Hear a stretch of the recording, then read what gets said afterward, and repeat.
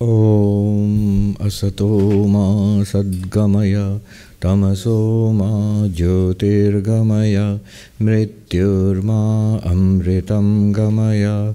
Om Shanti Shanti Shanti. Om, lead us from the unreal to the real. Lead us from darkness unto light. Lead us from death to immortality. Om, peace, peace, peace. Good morning and namaste, everybody. Namaste. Good to see all of you. And also, we have an extensive virtual audience all over the world. So it's actually people from all over the world who send us these questions, which we try to answer, only a fraction of which, unfortunately, and very unjustly, I think, but we are constrained by time. And we haven't had these Ask Swami sessions for a while now. So I was told between the last one and this one, nearly 1,500 questions have piled up. But our team does a really good job of classifying and selecting and giving me a few of them. So Diane will read out, as usual, some of those questions. We'll also have questions from the audience assembled here. You have to raise your hand. I'll call upon you. Come here, and there's a microphone. Tell us your name and ask the question. Keep it short as far as possible. We will first start with a couple of questions, at least, from the internet audience. Yes, Diane. Good morning, Swami. Good morning. The first question comes from Mallikarjuna K. Is this audible enough? No. No, it's. I don't think it's. Yeah, now it's on. Yeah. Okay. You have to pull it a little closer, I think. Yes. So the first question comes from Mallikarjuna K, who seeks clarification on the position of duality in Advaita. In Nirvana Shatakam, Shankara takes an uncompromising, non-dualist position by saying there is no self, no God, no guru, etc., which seems to treat these ideas only as practical but ultimately unreal concessions, whereas Sri Ramakrishna's Vijnana seems to accord equal ontological reality to both immanence and transcendence, without treating either of them as the ultimate. Swamiji, would you please explain which position is the true Advaita? All right, this is a difficult one, very philosophical, deals with the very nature of existence, of non-duality. So, first of all, Shankara does not deny that there's a self. In fact, Shankara says there's only the self. If you noted the question, ultimately there is no self, no guru. True, no guru, none of the persons, things in this world, only the non-dual Atman. But Atman means the self. So the self is the only reality which exists, the capital S self, and it's non-dual. Now, equal ontological reality to immanence and transcendence. So immanence and transcendence, what it would mean would be, beyond this world, there exists this reality. Call it God, Brahman, whatever it is. So it transcends time, space, causation. It transcends our perceptions of the senses. It transcends this material world. So in that sense, transcendental. It's beyond all this. Religion defines God, at the very least, as transcendental, beyond this universe. And immanent would be in and through this universe also. So what is this universe? If it is transcendent, the ultimate reality is beyond this universe, and this universe is something separate from that. But in Vedanta, Swami Vivekananda said, we Hindus worship a transcendent, immanent God. Transcendent means beyond this universe, beyond time, space, causation, beyond humanity, beyond limitation, infinite. But also immanent, here, in and through everything. So this universe is not a separate reality apart from God. That would be a monstrosity, actually. Why? That would mean that the universe, the world, is a godless place. And God is a limited being. Why limited? Because if it's something apart from the universe, then God is a limit. Where does God stop? Where the universe begins. So there are two realities, God and the universe. The universe is limited, we all know. But then you make this terrible mistake of making God limited. That there is something apart from God. All right. And this is a very simplistic way of putting it. Theologians have multiple ways of getting around this. But if you say, no, this universe is not apart from God.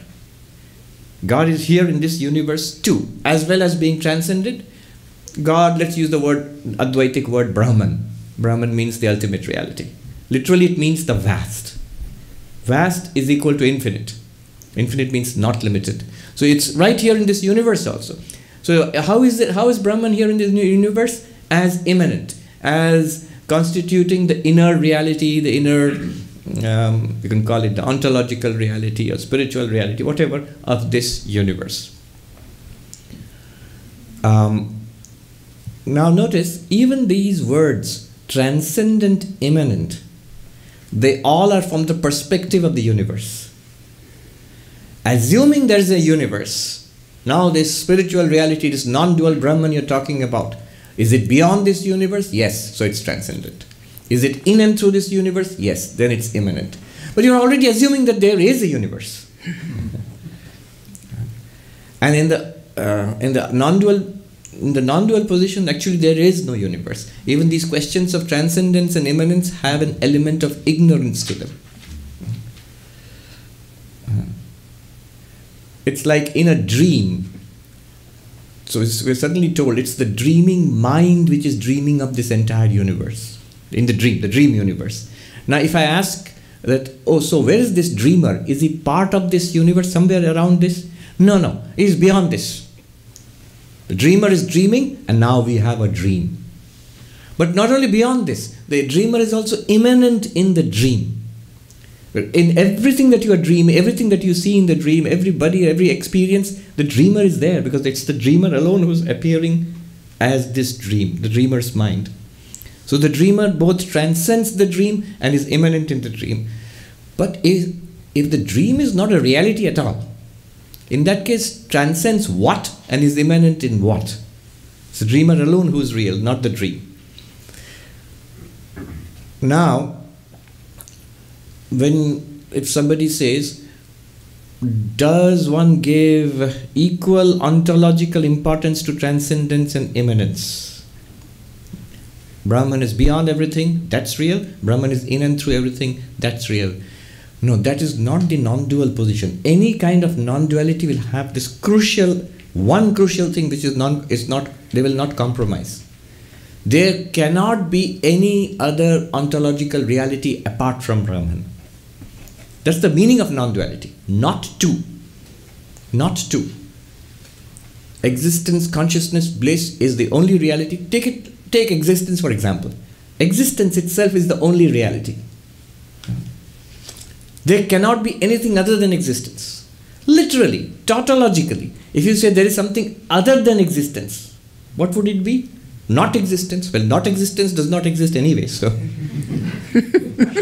Now, existence alone exists. Almost by definition. So Brahman alone exists. There is no 50-50 sharing of, Brahman has some reality and the world has some reality, then it's not non-duality. However, even within this strict definition of Brahman as the non-dual reality, no compromise with, no sharing of existence. Brahman alone exists. Then there's no second existence equal to Brahman apart from that. Even within this, there is enough ground to play around. Philosophically, metaphysically. How? One can take the extreme position, say Gaudapada, Ajatavada. There is no universe which has ever originated. Not very difficult to understand. And how can you say there is no universe? You're in the middle of a universe. You're experiencing all this. How can you say there is no universe? Well, you can. Strictly speaking, Even when you see a dream, when you see a movie, when you read a book of fiction. So in a dream, I see people and good and bad things are happening. I see the sky and the earth and I can see myself in the dream. But if you ask, strictly speaking, when you wake up, when you know it was a dream, did you really see a sky? Your eyes were closed. How could you see a sky? Did you really see other people? Well, go and ask them that I saw you last night in the dream. They'll think you're crazy. No, you must admit to yourself that you did not see a sky and an earth. You did not see a people. You did not see even your own body there. From the waking perspective, the whole thing was imagination. That's why we call it a dream. So strictly speaking, there were no other entities there in the dream, except you, the dreamer. But you imagined it all. There was only one, the dreaming mind. But you imagined and experienced a dream, a plurality of entities and experiences. So from a strict ontological perspective, ontological means being, existence, what really is. From an ontological perspective, there's only one. There is no universe, no variety, no second. Gaudapada is right. There is no universe apart from Brahman, other than Brahman.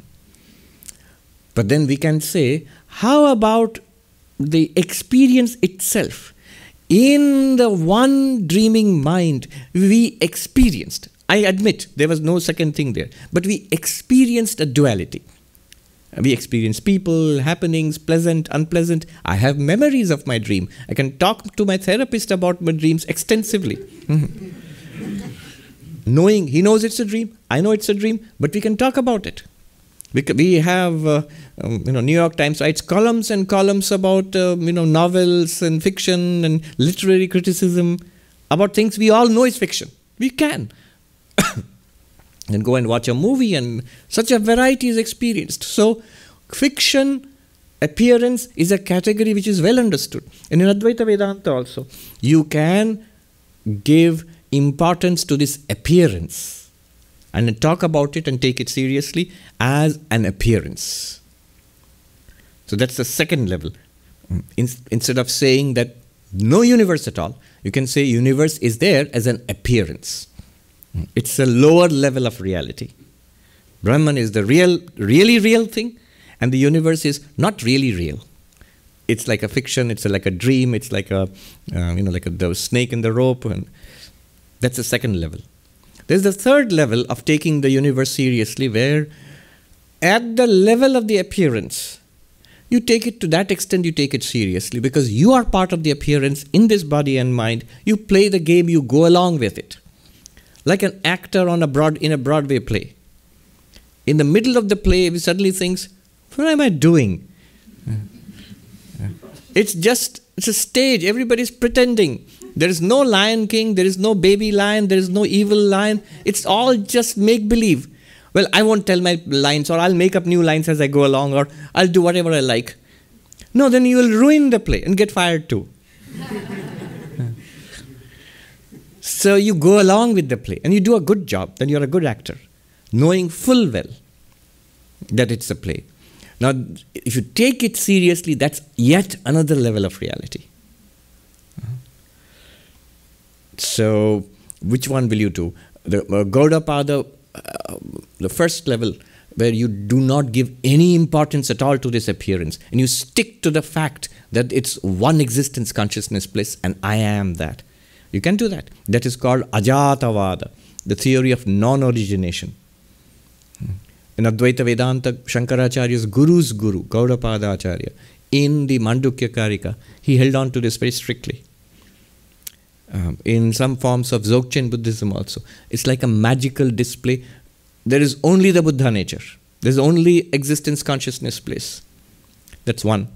Second is it's a dream. Oh, it's magnificent. It's a play. It's a movie. Enjoy it. Enjoy the happiness. Enjoy the sorrow. It's a delight. Pleasure, pain, samsara, all of it is like a display, like a dream. And the third one is, no, not only enjoy it, engage with it. With full knowledge of your freedom, with full knowledge that you are Brahman, like Shankaracharya says, Chidananda Rupa Shivoham. So there are three categories of enlightened beings. This I am drawing from an essay by Swami Gambhirananda. He was the 11th president of our order. So there he says, the enlightened person, and he draws from an example, a parable given by Sri Ramakrishna. What are enlightened people like? So he says, there were three friends who are walking along, there's a high wall, and at one point they became curious. What's beyond? What transcends this? So with great difficulty, one of them climbed up on top of the wall, and he looked beyond, and he shouted in delight, and he jumped on the other side, and disappeared. And these two were left looking at each other, what was that? And they became even more curious. What was that? So the second person climbs up. He dances in delight and jumps on the other side. The third person, with great difficulty, climbs over. What's going on here? And he sees this, Sri Ramakrishna says, a mart of joy, a festival. In India, you have to think about what's called a mela. In villages, suddenly magic comes to your drab little village. There is a festival, there are shops, there are jugglers, it's a lot of fun. But it comes and goes. So it is there, it has come. And he sees this. And it's such fun. He too he shouts in joy, he wants to jump over. Then he thought, what about the poor people back there? Who will tell them? And who will show them this? Here is the solution to all the sorrows of life. There is so much joy, fulfillment, freedom. So he does not jump over. He turns around and comes back into our tired little world to tell us this, the good news. Now, Gambhiranji says there are three kinds of enlightened beings. There are those who discover the truth. They are enlightened. They realize this infinite existence, consciousness, bliss, like Shankaracharya sings, Chidananda Rupa Shivoham Shivoham. I am bliss, I am consciousness, unlimited bliss and consciousness, I am Shiva, I am Shiva. They see that, actually. And they want to remain absorbed in that. Why? Because Gaudapada has taught us. What else is there? That's the only thing that's there. If you're strictly logical, that's the only thing that is there. And stay there. So they might remain absorbed in samadhi and soon give up this body also. So they are the ones who jump over that wall and disappear. Then there's the second kind of enlightened being. It says, those who see this world, they realize, I am Brahman. But they see this world as a dream, as a magic show, as an illusion, and what fun it is. Sri Ramakrishna talks about the monk who came, enlightened being, childlike. It gives a very beautiful description. He was dressed in rags and he had such a pure childlike face and always in joy and smiling. He would stay most of the time in his little hut in meditation. But once in a while he would come out and look at the sky, the river, the Ganga, where Sri Ramakrishna lived, the temple and the trees, and shout with joy, bravo, bravo. He would say, wah, wah. Why? Here is this one pure subject appearing as the objective universe. Here is this eternal existence consciousness bliss appearing as a continuously changing samsara. Here is this pure being appearing as sky and earth and river. Here is this unlimited consciousness appearing as a myriad of conscious entities. Here is bliss appearing as misery, sorrow, the pursuit of pleasure. What a wonderful display. Amazing. And so he shouts in delight. He would sometimes, Sri Ramakrishna says, this monk would roll on the sand. He couldn't control his laughter. What fun, what fun. And then he would go back into the hut. He didn't go out and, he acknowledged it, that he sees it. But he didn't go out and, open schools and colleges and a hospital and give people teachings about Vedanta. He didn't. Because it's not real to him, it's a display. And then there's the third one, Swami Gambhirananda writes, third kind of enlightened one, who's the one who came down from the high wall and came back to us, is the one whose heart melts in sympathy for our sorrows. So he takes this appearance seriously and reacts to it appropriately. These are the world teachers. They are the reason why we are here today. By all temples, churches, meditation halls, and all the scriptures of the world. Why do they exist? Because of that third category. And of course, there we make hierarchy. We make hierarchies. Some are Jivan Muktas, enlightened beings, free while living. Some are avatars. But these are our categories. All right, so that's my answer to the question. Sri Ramakrishna, in the spectrum, where would he fall? So in the spectrum, where would he fall? It sounds like what is that, DSM or something? The mental illness, the spectrum of mental illness. In which part would Sri Ramakrishna fall? Well, he would fall on this part of taking this world seriously. So he takes this seriously. And so do we, Vivekananda and others. So not only to teach and share, but also not just spiritual knowledge, but all of it. Once you have this helpful mode, you would want to help in every possible way. Not just give Vedantic or teachings, but also schools for the unlearned and illiterate, or hospitals to take care of the sick, the hungry, and the poor, and so on. So your helpfulness does not stop here. Well, this is not Vedanta. It's outside the syllabus. You can go elsewhere. No. Yeah, so that's the answer. In fact, if you want to put it in one sentence, if one would just say that Sri Ramakrishna gives more emphasis on the immanence aspect of it, and Shankara and Gaudapada gave more emphasis on the transcendent aspect of it. One teacher said Sri Ramakrishna gives equal emphasis on both the transcendent and the immanent. All right. The second question is from Mitu B. The 7th verse of the Ashtavakra Samhita says that you are the seer of all. The 8th verse says you are not the doer. Then who is the doer of action? Oh. You are. But you just said you're not the doer. Well, you aren't. There's this story of the judge, a man came before him with a accusation against somebody else. That person does this, that, and the other. He is guilty. And the judge said, you're right. And the defendant was annoyed. You haven't even heard me. Hear me out. I haven't done it. I am being improperly accused, and so on. The judge said, you're right. And the judge's wife was listening at the back, and she whispered to him from behind, are you crazy? How can they both be right? Are you mad? You are right too.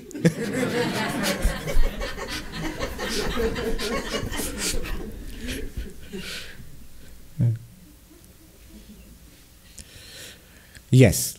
So how are you the doer and how are you not the doer? First of all, what would Advaita Vedanta say about this? And clearly it says that you are not the doer. Ashtavakra, Eko Drashtasi, that's the 7th verse. And the 8th verse, I don't remember the Sanskrit, it's something like the doer, the idea of that I am the doer is the black cobra, is the dark serpent. You escape from this and take refuge in the knowledge that I am not the doer. Now what does this mean? Why is it so bad being the doer? Because the moment I am the doer, I am this person and I'm engaged in action. The moment I'm engaged in action, I am under the law of karma. Karma is upon me. Nobody is free. Vivekananda says, whosoever wears a form. What do you mean wearing a form? I'm wearing a t-shirt, but what's a form? The body. The body. Whosoever wears a form wears the chain too. What's the chain? Good, good, bad, bad, and none escape the law. This law of karma. So the moment I see myself as a doer, I'm responsible for what I do. Whether the law catches me or not, whether the IRS catches me or not, it's inexorable. It's inexorable. The machinery of nature. Religions call it karma, they call it the wrath of God, or whatever you call it. But it's inexorable. Cause will have its effect. Actions have consequences. Now, Advaita Vedanta says, actually this is good news. You are not the doer. You never were. Vivekananda writes in the same paragraph of the poem, he says, but far beyond is Atman ever free. Far beyond name and form is Atman ever free. No, thou art that, sannyasi bold. Say Om Tat Sat Om. How so? Now in the movie, there's the hero doing heroic things, there's a villain doing villainous things. They are doers and they will get their reward. The hero will get the reward and the villain will get the punishment. But if it's a movie, it's a screen, it's light and pictures on a screen. There is no hero, there is no villain, there is no villainous deeds, there is no heroic deeds either. There is only one limitless screen of light and picture and shadow and sound.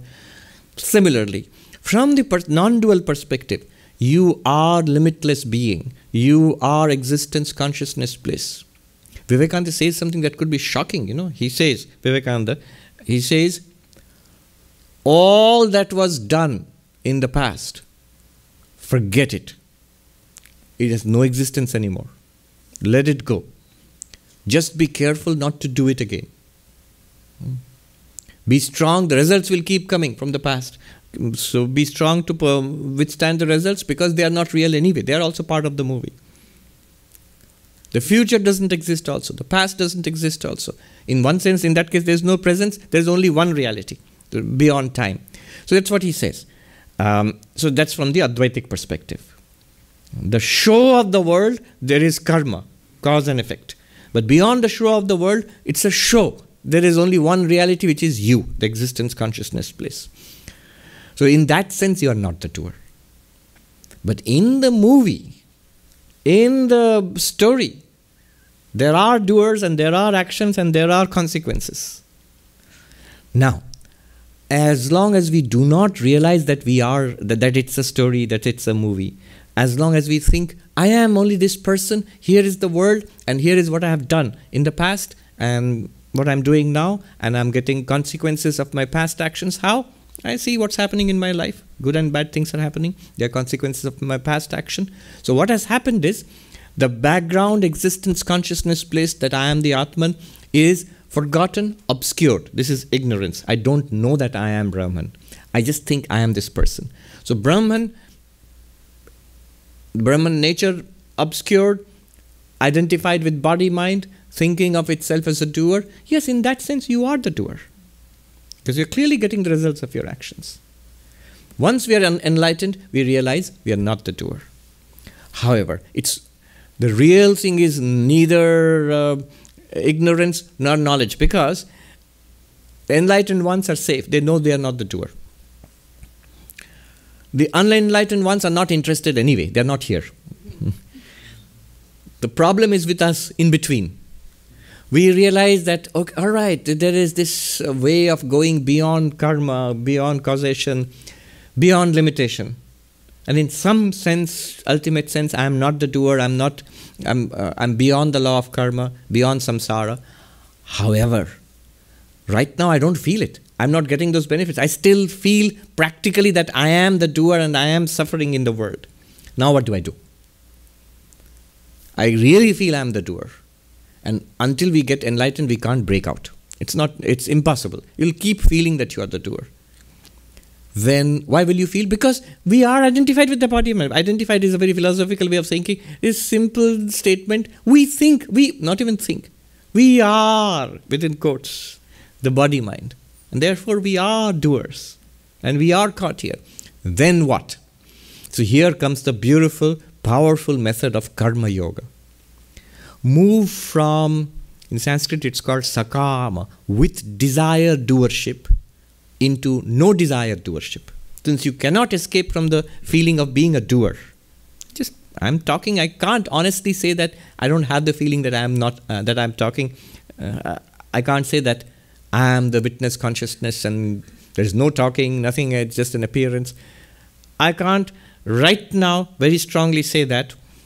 You feel you are identified with the body mind. In that case, move from doership with desire to doership without desire. In Sanskrit, from sakama to nishkama.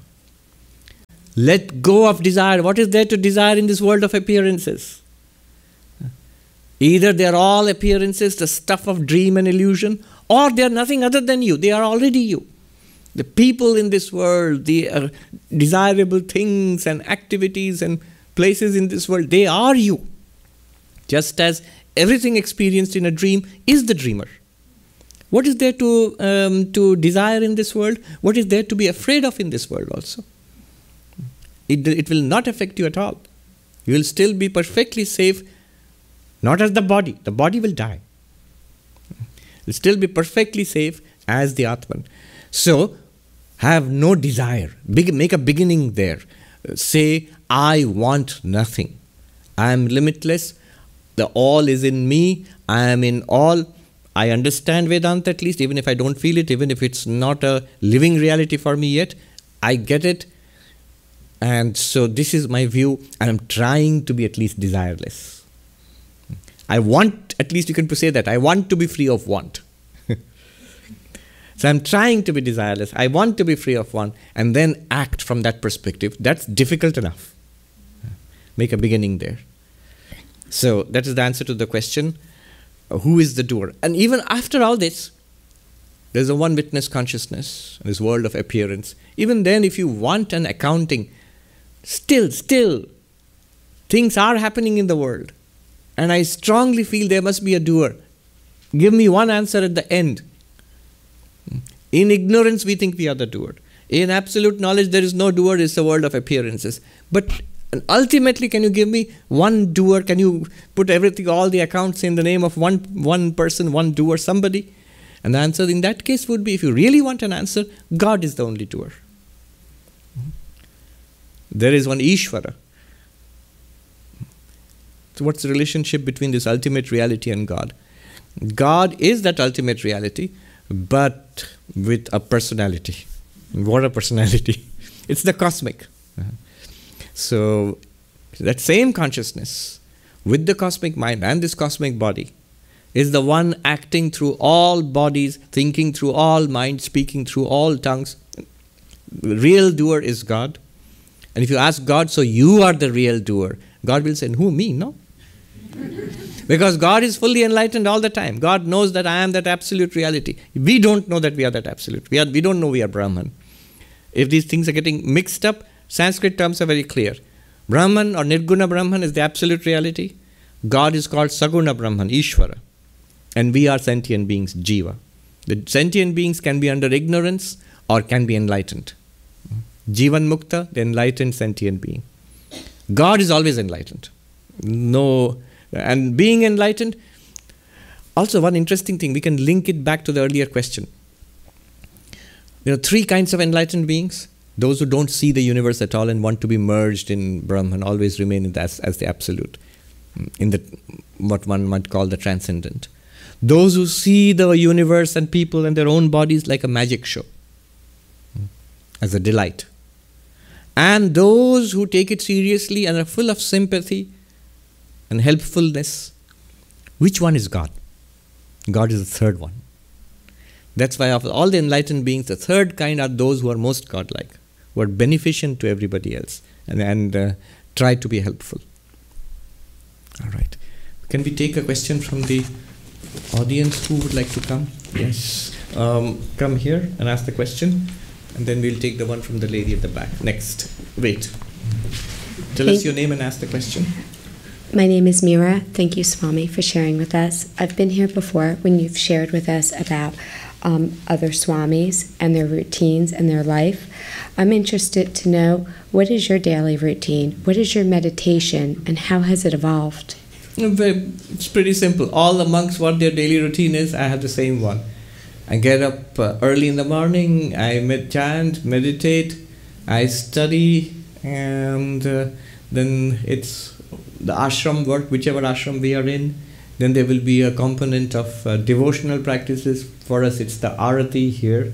In the Indian ashrams, much more elaborate. And there is Vedantic study. Again, in the evening, I meditate. So that's it. So all the monks have all these. What do? They meditate. They are devotional, sometimes ritualistic also. They study and they work. What is your meditation? Is it a nidra? That's it. More than that, I'm not going to tell you. Fair enough. Thank you. The lady there, and then we'll go back to some more. We'll take it next. And then we will go back to some more questions from the internet audience. Tell us your name and ask the question. Om Shri Gurubhyo Namaha. I'm Aparajita. And thank you for having us here. I've actually been the conviction that art is more real than real life itself has been growing within me for the past few months. So what you were talking in response to the first question really resonated.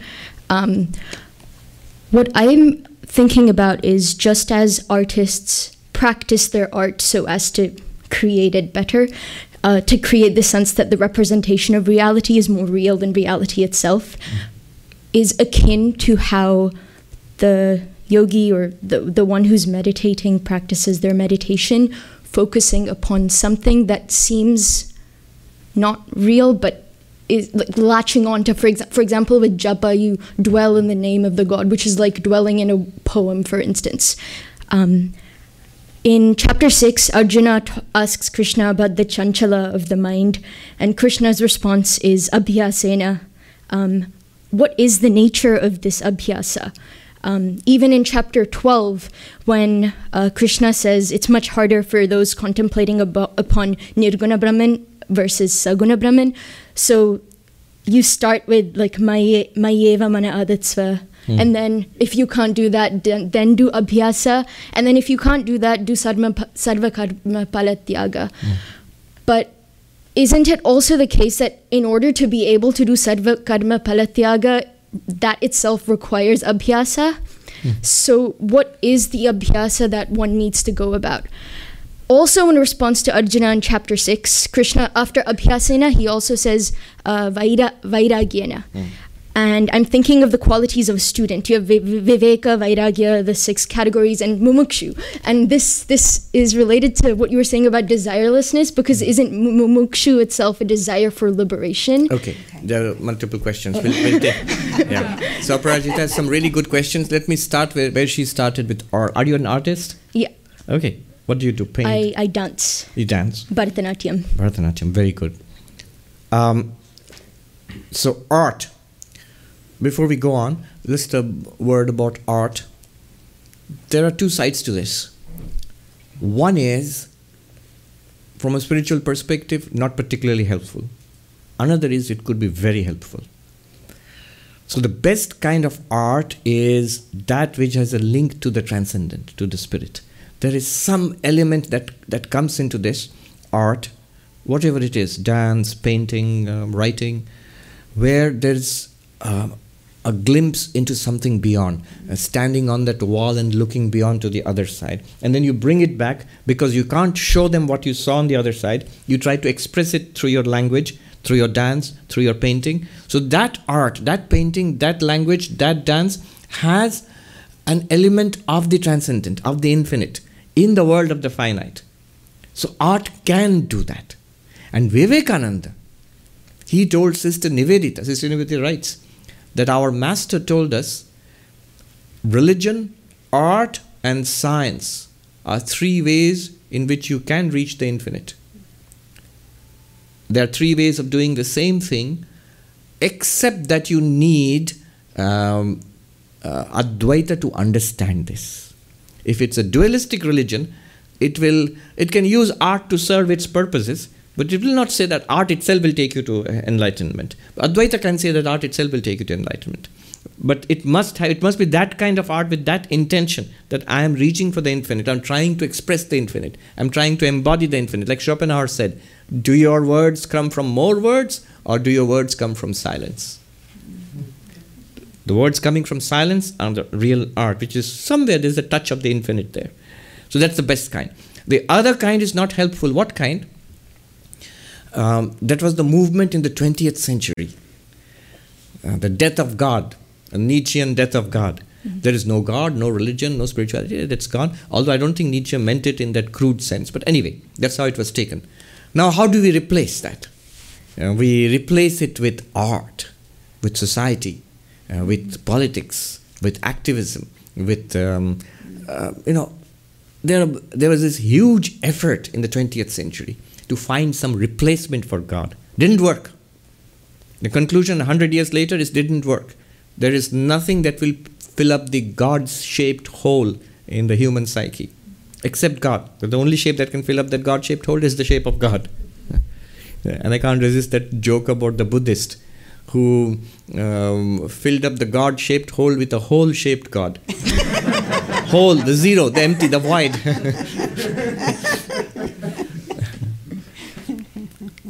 Now, the question was one of two questions, Abhyasa and Vairagya. What is the nature of this Abhyasa? In art and in spirituality, we require the mind and our faculties, our sense organs and all of that. But these are very much part of this world. The mind and all, they partake of the material world. Whatever partakes of the material world must follow material rules, the rules of this universe. So cause and effect. You must generate a powerful enough cause which will give a powerful enough effect. The psychologist Jonathan Haidt, in that book, Happiness Hypothesis, he says, why is it that all these wonderful ideas about self-help and self-improvement don't really work? Barnes & Noble, you'll find the biggest row or shelves and shelves of books are on self-help. Anything, like if you just see one rack of such books, it's enough to make your life, you might become this super person. But it doesn't happen. Why not? The reason he says is that it's the intellect which consumes these books. It's the heart which feels inspired by these books. The benefits of getting up early in the morning and doing yoga, the benefits of reading a lot, the benefits of being altruistic, benefits of focus, so many things. And the wonderful, you read all that, the great ideas, great, and you feel, oh, I really want to be like that. And this is a great idea, great techniques. What's the problem? The problem is when you have to do it, it's not the intellect which has to do it. When you get up early in the morning and do yoga, it's the body which has to do it. And when you get up early in the morning, it's tomorrow in the morning, I'm going to get up and do yoga at 4 a.m. in the morning or 5 a.m. It's cold and you are tired and sleepy and it's time to do yoga. The body says, nope. Did you ask me? You go and do yoga, intellect. You can do it in your dreams. I'm sleeping here under the cover. Now, Jonathan Haidt points out that the body and the other elements of our being, like emotions, the lower mind, they do not respond to ideas. Unfortunately, they don't respond to ideas. Even the mind does not respond to ideas. For example, focus is great. I am convinced. But the mind is not focused. Why not? I'm convinced. The mind which is convinced. No, the intellect is convinced. That's one part of the mind. The other part of the mind is habitual. And that's a great key to how these things work. How does the mind work? How do emotions work? How does the body work? They operate on habit. Why do they operate on habit? Habit is inertia. Habit is generated by causes. And it's the effect of several causes in the past. And that's how the universe works. Body, mind are part of the universe. So too is intellect, but intellect is a little sattvic, higher. So how do we get the body and the mind and the emotions to cooperate in our big projects? Training. The word for training in Sanskrit is abhyasa. It is, Jonathan Haidt says, the mahout and the elephant. The mahout knows where to go. He's got the GPS and the Google Maps. The elephant doesn't know where to go. The elephant, you have to guide the elephant to that place where you want to go. But the elephant is much stronger than the mahout. If the elephant doesn't want to go, there's nothing that the mahout can do to drag the elephant there. Then how will the elephant listen to the mahout? The elephant responds to training. The elephant has been trained. The elephant of the body, the elephant of our emotions and our lower mind, they respond to abhyasa, that which is really difficult for us. Put in the requisite abhyasa, it will become really easy for us. It's really easy for us to remain cozy in bed and nap early in the morning. And I've seen so many monks for whom it's impossible to do that. I've seen a monk at the point of death in the hospital. Old Swami, point of death. He sits up in his hospital bed and faces the wall. I've seen this literally. Faces the wall and sits rock steady in meditation for 2 hours. And we marvel. How is that possible? The thing is, it's abhyasa. He cannot not do it. He's been doing it for 60 years, 70 years. That's the power of abhyasa. You use this secret that body responds to habit, emotions respond to habit, the mind responds to habit, and train. That just takes a lot of meticulous work and it has to be done systematically. The essence of practice, the essence of abhyasa is repetition.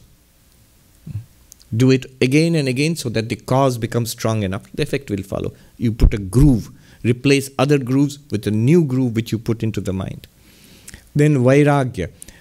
Vairagya is very important because what really ties us to this world. Advaita Vedanta will say ignorance. You do not know your real nature as pure consciousness. That's what ties you to the world. Theory, practically, the nasty part of all of this is what ties us to the world is desire. What is desire? Vivekananda says, thine only is the hand that holds the rope that drags thee on. You are holding on to the world. You are holding on to the body. You are holding on to this limited existence. That's why when we are told about your unlimited awareness, either we don't want to listen to it. People find it upsetting.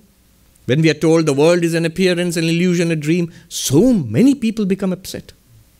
They don't want it. I want to be spiritual, but I want this world to be real too. They don't want it. I can understand why people in the world might be upset when you say the world is false, it's an appearance. But why would a genuine spiritual seeker be upset? Good riddance. Good news, the world is an appearance. What's the big deal? It's desire. I'm holding on. So vairagya is dispassion. Let go. There is nothing here worth holding on. You are hurting yourself. You are being dragged along by a phantom. A very, very, very ancient verse. Beautiful verse. You know what it says? It says, you are immersed in the ocean of bliss. Alas, you do not see. What do you see? You see the water of a mirage and chase after it lifetime after lifetime. What is this mirage? The world, samsara. It's like the water of immortality. You are immersed in it. You don't see it. What do you see? You see samsara, which is the water of a mirage. Not there. What's a mirage? It's not there. There's no water there. You see water of the mirage and I'm trying to quench my thirst and chasing that. Obviously, I'll never get it because it's not there. And then what do? I try and try till the body is old and decrepit and you cannot do anything more and it breaks down and it dies. I go out into the world, into the other worlds with this powerful desire, that hunger and thirst for that mirage water. And I embody myself again and again and again. This is samsara. That's why vairagya is the antidote. Vivekananda says, the color of the monk's robe is the color of freedom. Let go of the rags of worldliness which you are wearing. So you don't have to put on this color. The thing is, color the mind with this color, the color of freedom. Whether externally you become a monk, but internally one must. The one who has become a monk must first become internally a monk. And all of us who are spiritual seekers must internally become this monk. Like this is called vairagya. Let go of small things if you want the infinite. You will dwell within it. Literally, what does it mean to let go? Do I throw everyone out of the house and toss my furniture and my belongings out onto the curb? No. Everything will remain. Everything will remain as such. But you are no longer looking to it at all for fulfillment. You will do your duty where you are. You will do your best for everyone around you, in your family, in your community, in your office, wherever you are. That also becomes a spiritual practice for you. You don't look to them or those things or those activities as the goal of your life, that this is going to fulfill me. No. Spiritual realization, enlightenment, God realization becomes the goal of our lives. That's real spirituality. What's not real spirituality is using spirituality to enhance our worldliness. For in ancient times, religion is of these two kinds. And it's good, both of them are there. In the ancient Karma Kanda, there was the vast ritualistic panoply, the paraphernalia of the Vedic rituals which the ancient Vedic Hindus used to perform. For what? Not for very noble goals. Let there be adequate rainfall, let the crops be bountiful, let the children be safe from disease, let my enemies perish. And after all of this, a full, wonderful life in this world, let me go to heaven and have more of this. This was the idea. God will help me to. In those days, it was the ritual itself, not even appealing to God. And then there was the spirituality of the Upanishads, which we are talking about here, Advaita, Vedanta and all, based on the Upanishads. Where no, I'm not looking to this limited world. I'm seeking to transcend it and realize who I am, this infinite being, and therefore I go beyond all want. There are two kinds. Spirituality for improving my life in the world, and spirituality and my life for attaining spiritual realization. The reverse. And the same is true now. People not many people perform those elaborate Vedic rituals. They are sort of outmoded. But here in the United States, especially on the other coast, we have this entire very popular spirituality, and I'll make myself unpopular by saying these things. Whether it is foretelling the future and jewels and crystals to set right my karma, or knowing the minds of other people, or the ability to control the thoughts and attract other people, or to win the lottery. Notice all of those are trying to use otherworldly, so-called otherworldly means to achieve very this-worldly results. This worldly results will come anyway, but they are not to our liking, because I haven't done enough good karma to deserve all these things. I want more, so I want some kind of spiritual ways of attaining something. Let me fix the game of karma so that it works in my favor. Now the old Vedic religion rituals, I dare say it had the advantage of actually working. To some extent, at least to some extent. Ultimately it will disappoint you because it's all limited. Whether this world or the next world, everything comes to an end and leaves you with a bitter taste and with unhappiness. But the new age spirituality, some of it, I'm not condemning it at all, but some of it, it's just plain hoax. It's just plain hoax. Playing upon the gullible, playing upon the weak, playing upon the suffering, giving them hope, and then making dollars out of it, money out of it. Be strong. You don't need any of it. You are the infinite. Why do you need these little things? Why do you need these little magic tricks? Why do you need these little ghosts and spirits? No. You are their master. They belong to you.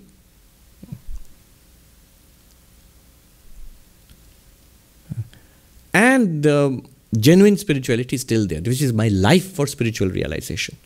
Not those spiritual stuff for improving this particular little life.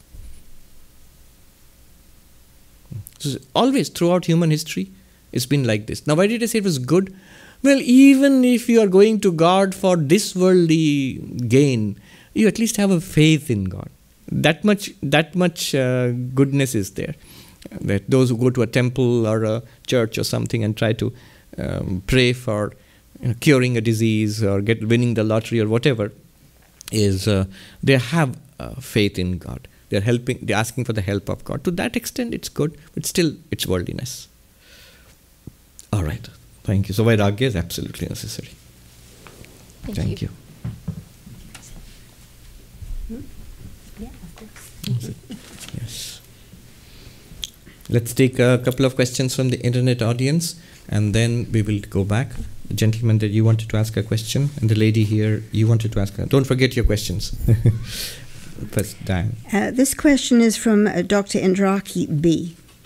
Swamiji, thank you for your insightful and easy to understand sermons. My question is related to your discourse on the Advaita philosophy and Buddhism. If Buddhism believes in reincarnation, then why does it not believe in an Atman? What is it that Buddhism believes is reincarnated if not the Atman? It is unlikely that Buddhism believes it is the mind-body that reincarnates. Please explain. The answer is in the question itself, last part. The body doesn't reincarnate, the body dies. It goes to pieces, it is burned, cremated, buried, whatever you call it. Now, if we as Hindus say that it's the Atman which is reincarnated, the self, the Buddhist will immediately ask, really? The self is changeless? You yourself say to the Hindus. How can a changeless self be incarnated and reincarnated? It's a kind of change, right? Atman must be steady, beyond any change, beyond any coming and going. How can it be reincarnated? Rather, what the Buddhist proposes is, so Buddhists will first, the strategy is, and I'm quoting ancient debates, the strategy is first to attack the opponent's position. You are saying without a permanent self, you cannot explain reincarnation. Oh, Buddhist, you believe in reincarnation. Then how can you reject the idea of a permanent self? So the Buddhist first says, can the idea of a permanent self support reincarnation? And then he will show in very logical steps, it can't. The idea of a permanent self and the idea of being born and living and dying and being born again, they are not compatible. They don't go together. Physical body is dead. Then what is going from body to body, lifetime to lifetime? It cannot be a permanent self. Permanent self cannot change. Reincarnation is change. Then the Hindu will say, okay, wise guy, tell me what's your solution. And the Buddhist will say, actually our solution is logical. What it is like is not that some particular entity is being reincarnated. It's more like a process. Moment to moment, the subtle body, the Sukshma Sharira, the sentient being, is perishing and another exact copy is being created. That exists for a moment and it perishes and another exact copy is being created. And those copies have retained the impression of the past copies. So they all feel they are very similar. So you give an illusion of continuity. It's like a good example is when you shake a rope, you see a wave going like this through the rope. It's not that the rope here is now going there. At every point the rope comes up and down. It's a wave being propagated. Similarly, the Buddhist says it's like a wave being propagated. A set of impressions, a set of characteristics. It goes forward once a physical body falls apart. That subtle body also is moment to moment arising and disappearing. And it brings with itself, we'll say, no, consciousness is in the background. No, every moment it comes up with its own consciousness, flashes of consciousness. In fact, the phrase stream of consciousness it applies very well to the Buddhist idea.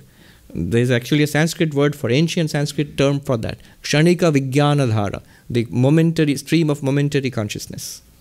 Flashes of consciousness, and that takes up with memories, thoughts. How are those memories and thoughts encoded? With matter, with subtle matter which is being appropriated moment to moment. None of it is permanent.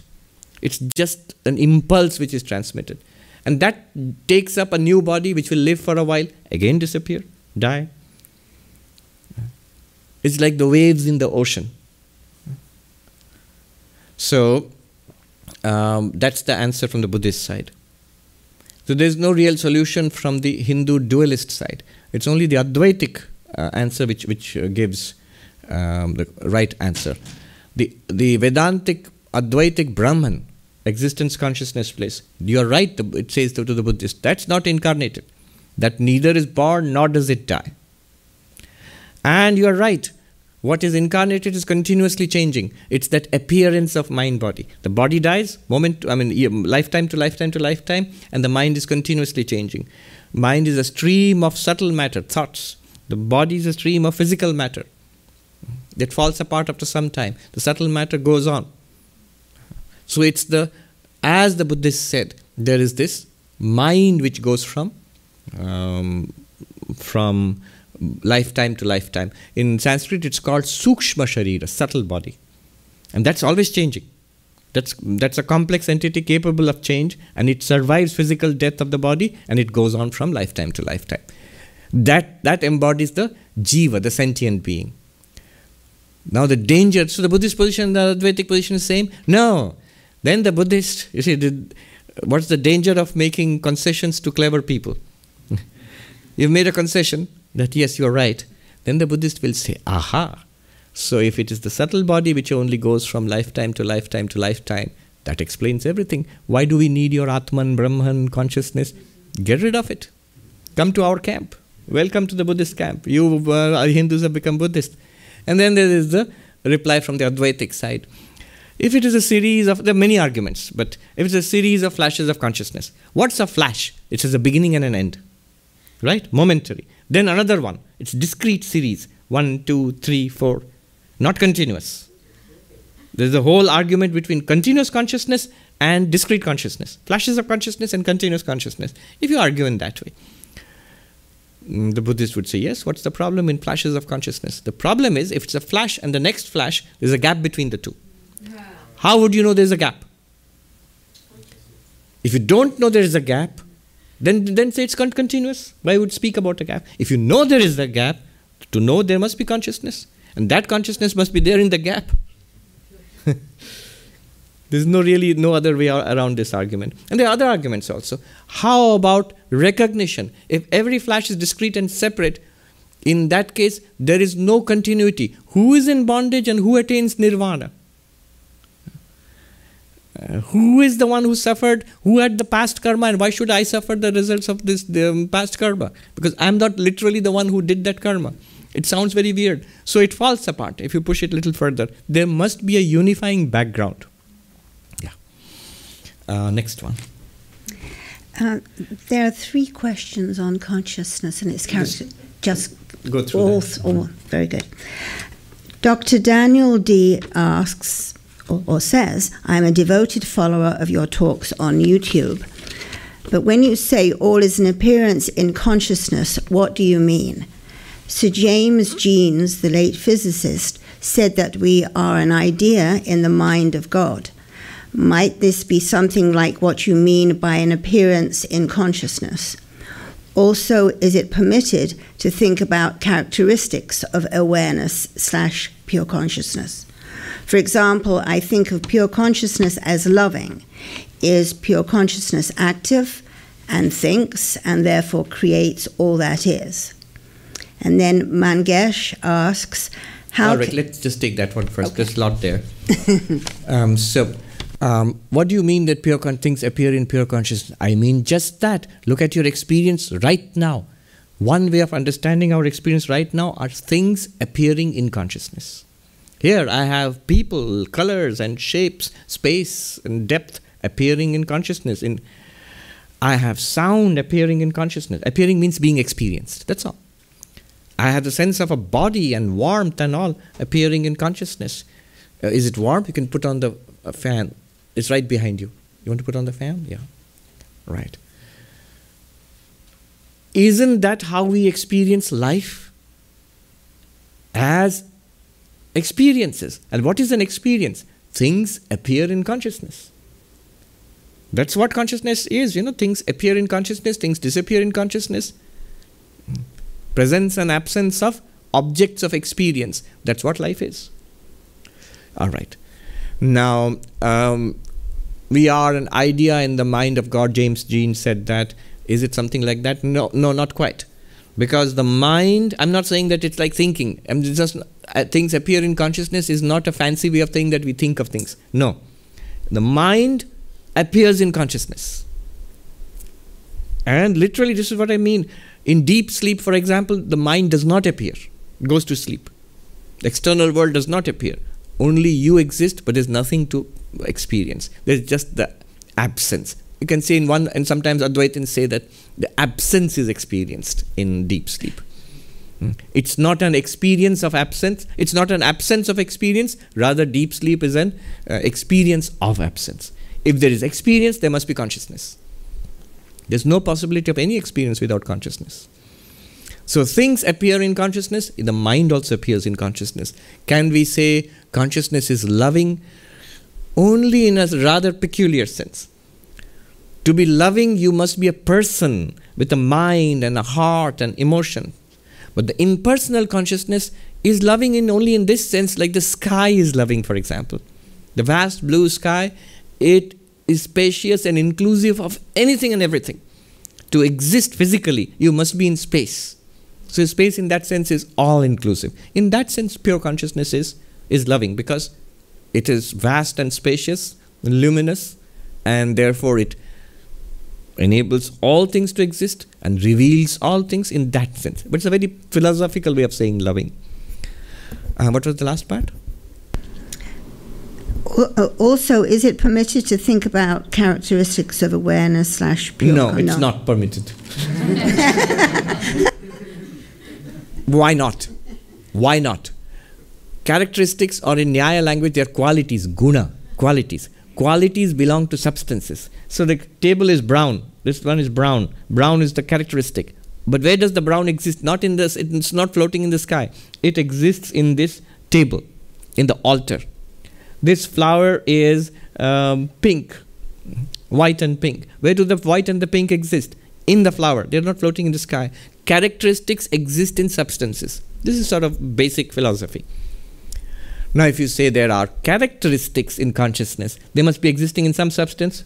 And you'll say, yeah, I told you, they exist in consciousness. But if the characteristics are objective, because you're speaking about it, the substance also must be objective. Then it cannot be consciousness. It's an object to consciousness. Characteristics will always be existing in objects. Objects have characteristics, characteristics exist in objects, and they are revealed to consciousness. Consciousness itself is not an object, and therefore does not have characteristics. The next question. And Mangesh asks, how can we be sure that this waking world appears in consciousness and not in the mind, like our dreams? Because the mind also appears in consciousness. Notice, the dreams also appear in consciousness. Nothing really can appear in a mind without consciousness. I mean, what's a mind? Just the crudest example. You just think right now ABCD. I just thought ABCD. ABCD is just like mental talk. To experience it, it must be illumined by consciousness. You experience the mind saying ABCD, right? ABCD. If things are appearing in the mind, to experience them, there must be consciousness. So ultimately, dreams are also illumined by consciousness. Without consciousness, no dream can be experienced. See, I don't want to get into it. Just look at the difference between what has been achieved. We are living in the age of ChatGPT. I was playing around with it yesterday. It's an amazing thing. And one gentleman asked me, so what do you think? This ChatGPT is intelligence, like its behavior is so intelligent. Far, far more than your Google, You can ask it to do things and it does it for you.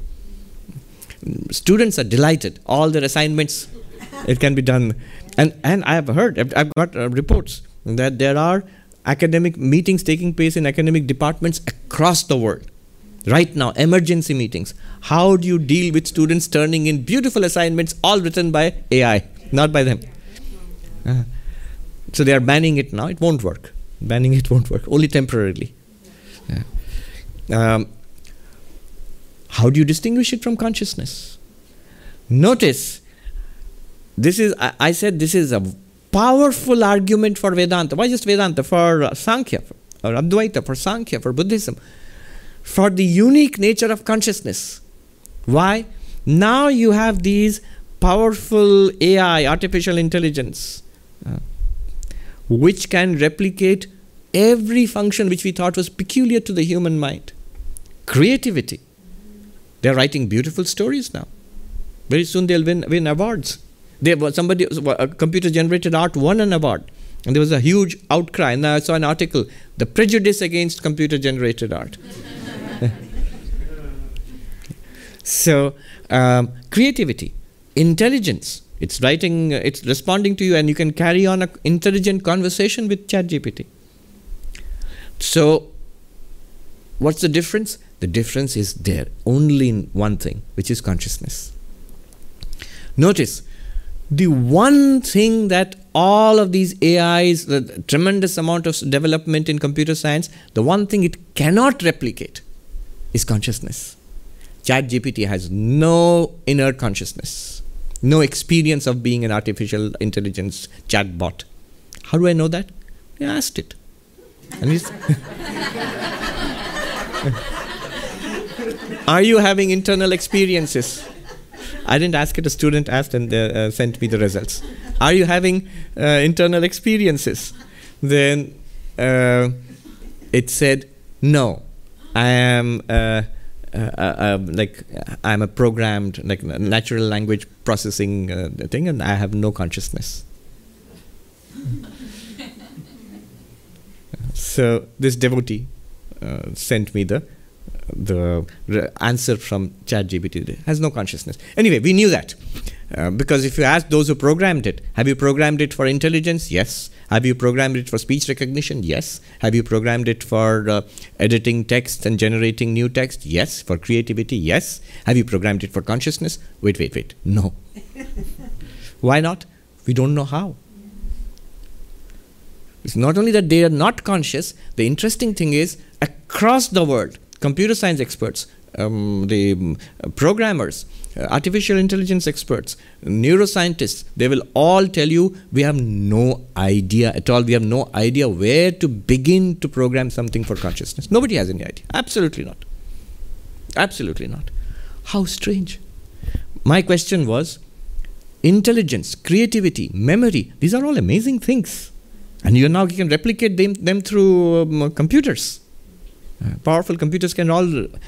Somebody said, look, they are not doing exactly what we are doing when we think, we imagine. Right. But they are doing a really good job of imitating. And giving the products, like the outward behavior is very similar.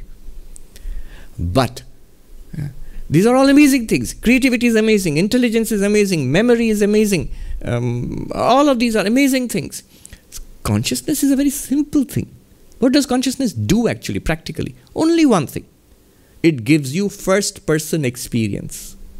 An inner feeling of color and sound and pressure and light and desire and thought and emotion and identity. Just feeling. That's all. Just the feeling, the experience of life itself. That's what it gives you. Only one thing it does. First-person experience. It should be pretty simple to program it. But no. There's no... And there is enough data because we are all conscious, except the few zombies who might be here. We are all conscious. How extraordinary. These advances, I'm telling you, they are a powerful validation of this ancient insight that consciousness is unique. And it is the core of our existence, of what we are. All right, the next one. The Pratibha Manch study group has questions on moksha. Yeah, we'll take those and then we'll take a couple of questions from these two, the lady here and the gentleman there. Yeah, the moksha questions. Yes. Is moksha a state of being one with the divine, or is it a process of becoming instead? Is it a slow transformation that occurs with each right choice that one makes, or is it something that happens at the end of life? All right, just let me take that much and we'll go ahead. Is moksha, freedom? Some of you are already fidgety, thinking, when will we get moksha? You'll get moksha very soon, in 10 minutes or so. Moksha from the session. We'll wrap up. Does it happen at once? Answer is yes. And or over time, the answer is yes. But in different aspects. At once, I was reading Vivekananda. In Inspired Talks, at least thrice he uses the word flash, and it is done. Before that, you keep trying, you keep seeking, you keep practicing. That takes a lot of time. But the actual process of enlightenment and freedom is a flash. It's done. A breakthrough. Then what takes time? What takes time is the initial seeking, and that can take years, lifetimes, or for some people, a short time, like Ramana Maharshi. He tried once or twice and he made the breakthrough. But we will, as Vedanta, we will say that, he has been trying for past, many years in the past lives. So this past life thing is very good for bookkeeping. You can make all the accounts match. You can put it back to the past life. So so one way it takes a lot of time, it's a slow process, is building up to that breakthrough. Another, the moksha itself. The question might be that, no, I didn't ask about getting to moksha, but the moksha itself, is it a slow process or does it happen immediately? Well, it happens immediately, but afterwards there's a slow process. What is the slow process? It is the manifesting of the moksha in your life, what is called Jivan Mukti. Those who are already highly advanced, have done a lot of meditation, or have a very pure mind, they will manifest that enlightenment very easily. We call them saints. They're very saintly people. They become spontaneously, they are holy people because they are already ready. And so they manifest that divinity easily in their lives. For the rest, there is a struggle again afterwards. Struggle means it's a different kind of struggle. Before that, the spiritual struggle is seeking. I'm seeking God. I'm trying to get self-realization, enlightenment. Who am I? Then you have found it. This person is no longer seeking. This person has realized that I am Brahman. Or this person, if you are a dualist, you have found God. You feel the presence of God. It's no longer seeking. It's more like staying and living it. That staying and living it takes time because you are again fighting against the elephant, the creature of habits. If the habits have been sufficiently purified by past spiritual practices, the manifestation is fast. What you realize, you live it. That's what Plato meant. To know the good is to be good. We immediately rebel. No, we know what is good, but we can't be good. Plato would say, weep that you say that, because you are really messed up. The pipes are clogged. At one level is the intellect which knows the good. At the other level is the rest of our being which doesn't follow the intellect. Then that means we are messed up. I know what's good, I can't do it. Why not? Because that's our human condition. But Plato says something which seems alarming. That he says to know the good is to be good. Well, Vedanta would also agree. For a person who is sufficiently purified, to know the good is to be good. To know the reality is to live the reality. So in that sense. Next. Why do eminent acharyas interpreting the same Vedas come to such different conclusions on what moksha is? Do we need a guru for moksha? All right, why are there so many views of moksha? Actually, I gave a talk to this group. That subject was moksha and the 6 systems of Indian philosophy. So the multiple views of liberation. All the religions of the world, the theologies of the world, they express it in different ways. Here, Sri Ramakrishna is very useful here. Because his view is that all of these were enlightened people. In contrast to the earlier efforts of trying to establish my school versus other schools. Or my religion versus other religions. One approach was mine alone. I clearly have the truth because I'm enlightened. I see the truth. You guys are saying something different, so you can't be enlightened. You're false. This was the approach. And then led to fights and clash. Or it led to kind of superiority that you have got a little bit of the truth, I admit it, but I've got the whole truth. Whereas the core idea of the Vedas, it's right there. Truth is one, the sages call it variously. That's the answer to the question. Sri Ramakrishna also says that they are all enlightened, but they saw it differently as that aspect of the infinite which they realized, that part of the elephant which they touched. The story of the 5 blind men and the elephant, they all touched the elephant. Some said the elephant is a pillar that touched the leg. Some said the elephant is like a long pipe that touched the trunk. They said elephant is a rope that touched the tail. Elephant is a big fan that touched the ear. That was one irritated elephant, I can tell you. So that's why the different philosophies have conceived of moksha in different ways. But there are some commonalities. They are all beyond suffering, for example. It works. Yeah. Do we need a guru? Highly recommended. Can there be self-activated enlightenment without extreme practices of yoga and meditation? Spontaneous enlightenment without extreme practices of yoga and like meditation, yoga, spiritual practices. Generally not, but I can't rule it out, because different spiritual traditions in India especially, they testify to the fact that it could be possible, spontaneous awakening. We will immediately say, past lives. You've done a lot of practice in past lives, a lot of seeking, and it germinates in this life. But then you just someone will say, you're just making it up, Swami. The fact is that some people very, very few people tend to awaken spontaneously. Ramana Maharshi is a classic example of almost spontaneous awakening. Even in this day and age, I will not take the name, there's some people who are genuine teachers, and they seem to have awakened spontaneous, very popular teachers whose teaching is very Advaitic, whether they acknowledge it or not. It's non-dualistic, Advaitic. There is a tradition. For example, Kashmiri Shaivism. It says there are 4 ways of attaining enlightenment. One way is the no-way way. It's not that there's no way of attaining enlightenment. It's just that you attain enlightenment, there is no path to it. It happens. It's called Anupaya. No, Upaya means method. No method. What do I do? Wrong question. So how does it work? It happens, we can just say it happens through grace. They call it Shakti Path, or the extreme transference of grace from the Guru or from Shiva. They call God Shiva. But that doesn't sound hopeful. When will it happen? No idea. So you cannot hang around waiting for that to happen. Second is Shambhava Upaya. Shambhava Upaya means the way of Shambhu or Shiva, which is very similar to Advaita Vedanta. A pointing out is given that talks about your real nature. You inquire into it, stay with it, you will realize. And like Vivekananda says, flash. Shambhava Upaya. Didn't work. I've been coming to your classes for so many years now. Then there is Shakta Upaya, the way of Shakti, the way of the Divine Mother, which includes, along with those pointing out instructions, it includes mantra and meditation.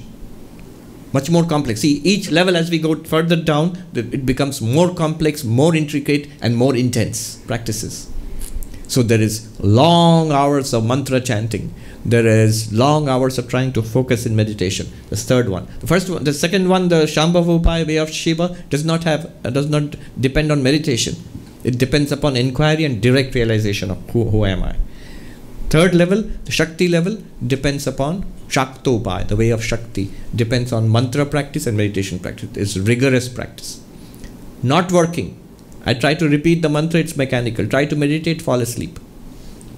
Then there is the fourth level called Anuva Upaya. In their scheme, Anu means atom. Atom means us. Shiva is the vast, infinite, and we are tiny. But we are actually Shiva. So their ritual, devotion, extraordinary complexity of methodology is given. Many practices to do. A lot of intensive practice, which you see in chanting, in rituals, in devotional practices, in temples, and so on and so forth. Much more complex. So there's all these 4 levels. Can it happen spontaneously? Yes. Can it happen in a short, direct way? If you're lucky, yes. Give it a try, give it a spin. But always be ready to work for it. And we are working our way towards it. Is that... Well, there are a couple more. Or we'll hold off on that. Right. Let's quickly take the questions from this lady. You come, the gentleman there, please come and ask the question. And the lady here. And we'll wrap it up because... Moksha. Namaste, Swamiji. My name is Thomas, and I am confused about the nature of how can the reality be truly one? Because I'm glad you mentioned Plato before, because I read Plato in college, but in his Sophist, he mentions that there cannot truly be a one, because if you say the one is, you're describing the action of existence, or the action of a verb indicates a subject and an object. And in many of the scriptures, in the Puranas and in the Vedas, there are various gods, spirits, people mentioned. And how is it that we truly quote, exist if we do have consciousness, because we have a sense of being. And is it that Brahman, or the one, as Plato describes it, to hen in ancient Greek, is it just that it is interacting with itself? But if it is interacting with itself, it's interacting, and that's an action, again, that indicates a subject and an object. So I'm just wondering, how can there truly be one? Truly be one. First of all, we have to give Plato his due. They can't be. They can't be. It's like, but what Plato is saying is that there's this world of existent things. I'm using language which Heidegger used a long time later. There is one philosopher in Western tradition who said that the most important philosophical issue has been forgotten since the time of Plato. And I'm trying to revive it, Heidegger. But he got mixed up with the Nazis, so his... he was a particular favorite of Hitler, actually, in Germany. Which goes to show you can be very brilliant without being a particularly good person. You can be brilliant, you can have wonderful insights and still be a very weak person. All right. What really exists in our world? Common sense, before being philosophical. Existing thing. People exist. And it's not one people, it's people, so many. Chairs exist, the space exists. Perhaps concepts exist. In some sense, fictional world, Harry Potter exists. So, yeah, I mean, there are various kinds of things which we might say exist. But notice, they are all many. And they are all defined. One thing is not the other. So there are distinctions, and there are separation, and there are multiplicities. That's how we experience existence. But all of this is existing things. They're existence, not existence. So first of all, Plato is right.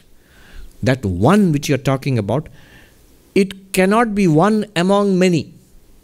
If you make a catalog of all the real things in this universe, you will never, in that catalog, you'll never find the one. You'll never find Brahman, the thing in itself, being itself. It will not be part of the list. And the 75th thing is Brahman in the catalog. No, you'll never find that. You can't do an audit, you can't do an inventory of things in the universe and come across Brahman. Are we missing Brahman, or you'll always miss Brahman? Now, does that mean Brahman doesn't exist? Well, you're right, it doesn't really. You must be very clear about this. It doesn't exist in the sense we think the things in the world exist. People are looking worried already. No, it doesn't exist in that sense. That's why something like the emptiness concept of Buddhism, Tibetan Buddhism, is very useful in clarifying Advaita Vedanta. Look for your real nature as pure consciousness. You will never ever find it. If you find it, dismiss it immediately, because it's not the reality. It is nothing that you can see or hear or smell or taste or touch. It's nothing that we can conceive of in mind or speak about in language. It's nothing that can be captured in mathematical equations. It's empty. A vast emptiness, a vast nothingness, and yet somehow permeated by a luminosity. This empty luminosity, the Buddhists say it's like the vast blue sky. It's completely empty, yet it's shining. This emptiness is what Advaita Vedanta calls Purnam, the fullness. We call it infinite being, not infinite existence, not existence. It exists only in the sense, now you said language, you say it exists. Isn't it? Aren't you using a verb? It is. An action. True, again true. This is what Wittgenstein pointed out. The limits of the world are the limits of language. Whatever you can express in language must be part of the world. I was reading this author, Ellenberg. He imagines a very beautiful point in that book. It's called The Time of the Magicians or something. He talks about Heidegger, Wittgenstein, Walter Benjamin. So he says, Imagine these two young men, this is pre-Second World War, walking down in the Bavarian forest where Heidegger was working. It's just Heidegger and Wittgenstein, they're walking by. And Heidegger has an intuition. He calls it isness. He says, it is haunting me, this new idea. And then Heidegger says to Wittgenstein, in that imagined conversation, never happened, he says, isn't existence magical? How it appears. In that dialogue, he says, look, in German it's there. He says, look, here, a tree, a shrub, a rock, there, existence, existence, existence. And Wittgenstein replies to him by saying, again, imagine a conversation, replies to him by saying, yes, but you can't say it. You can't say it. If you say it, you're using language. And you're already making a mistake. You're making that into an existing thing. It's not an existing thing. What do you do with it? Wittgenstein says in the Tractatus, he says, it is the mystical. Whereof we cannot speak, we must remain silent. It's the realm of the mystical. He doesn't deny that there is, again, wrong language. There is such a thing. It's completely wrong language. Advaita or Gaudapada would say, hush, there is only that. A good example is the ornament and gold example. If we are introduced with a beautiful display of Tiffany's jewelry, and then somebody introduces us to the fact that there is this reality, beautiful, amazing, most important thing called gold. And I'm excited about it. I asked the shopkeeper, show me your catalog of all the jewels. I want to, where's the gold? Nowhere. And yet, everywhere. And if Heidegger comes and says, gold, I'll show you gold. There. And if I don't know what gold is, I'll say, oh, you mean the necklace? There. You mean the bracelet? It's not the necklace or the bracelet per se. But other than it, there is no necklace and bracelet. It's everywhere, but it's in everything, but it is no thing. It's in every ornament, but it's not an ornament. If all we know are ornaments, existing things, we'll think it's non-existent. But is it non-existent? It sounds very theoretical, Swami. Pure being, pure existence sounds... People and objects, these are real. And your pure existence is very like a phantom, philosophical phantom. No, it's like saying, going to the jewelry shop and saying, your idea of gold seems to be a phantom, a fiction. It's the ornaments which are real. Not really. It's the gold which is real. Your ornaments are theoretical. What's an ornament? A name, a form, a use. In that sense. But you're right, language cannot express it. Every time you express it, it's wrong. That was the deep insight of Nagarjuna, Chandrakirti, all the great Tibet, the philosophers of the void, the emptiness philosophers. And the entire Tibetan tradition.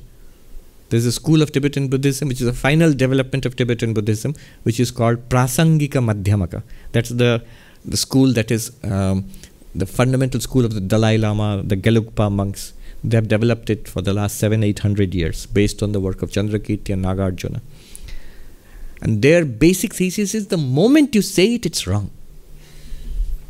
It says Shunyata Sarvadrishtinam, the emptiness of all philosophies. Then somebody attacks them saying that, well, then your philosophy also is empty. Your philosophy of emptiness is empty. First of all, they say, yes, they have a whole section called emptiness of emptiness. Then your own philosophy is wrong then. If you say anything, then it's false, it's empty. And then Nagarjuna replies, yes, it would be if I said something, but I don't say anything. Whatever you say, I'll point it out that it's wrong. I'll show you how it's wrong. If I did say something, if I had a proposition to make, you could cut it down. But I have no proposition to make. Because that's the truth. Yeah, I could go on. It's my favorite subject. Thank you for that. The last question here. Please come. Tell us your name and ask the question. Pranam Swamiji. Thank you for all your teachings. Thank you for your presence in New York. Actually, you kind of touch on my question. Tell us your name. Oh, Adriana. You kind of touch on my question on previous answer to the question from the viewers. for a spiritual seeker, once that person reaches a certain stage where it feels stuck, not moving forward, but rather regressing, is a guru necessary? Thank you. Right. Yes, a guru is necessary. Is always very good. A guru is a person you can refer to, you can ask questions, who will help you. Somebody who has walked ahead on the path before you. Also somebody who is plugged into a tradition and is the holder of a lot of spiritual wisdom which has come down in that tradition.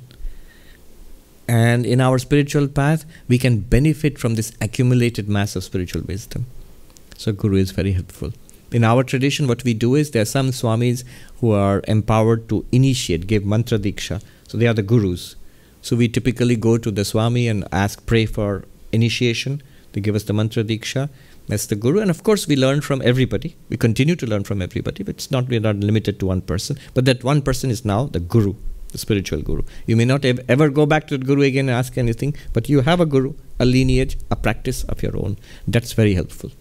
And if you have specific questions, again, that lineage and accumulated spiritual wisdom helps you.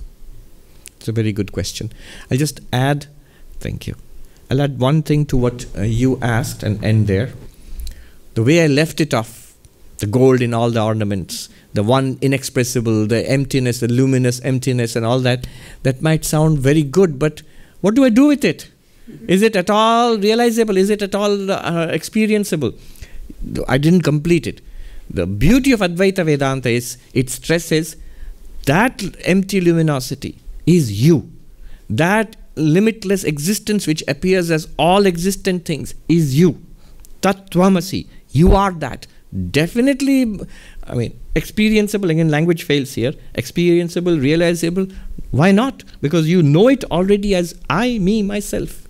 It's just the misidentification with body and mind which veils my reality from itself. It's not knowable, it's perfectly realizable. It's more than knowable in Vivekananda's words. That's a good way of ending it. It's far more than knowable. And that knowledge, realization, it solves all our problems. Om Shanti Shanti Shanti Harihi Om Tat Sat Shri Ram Krishna Arpanamastu.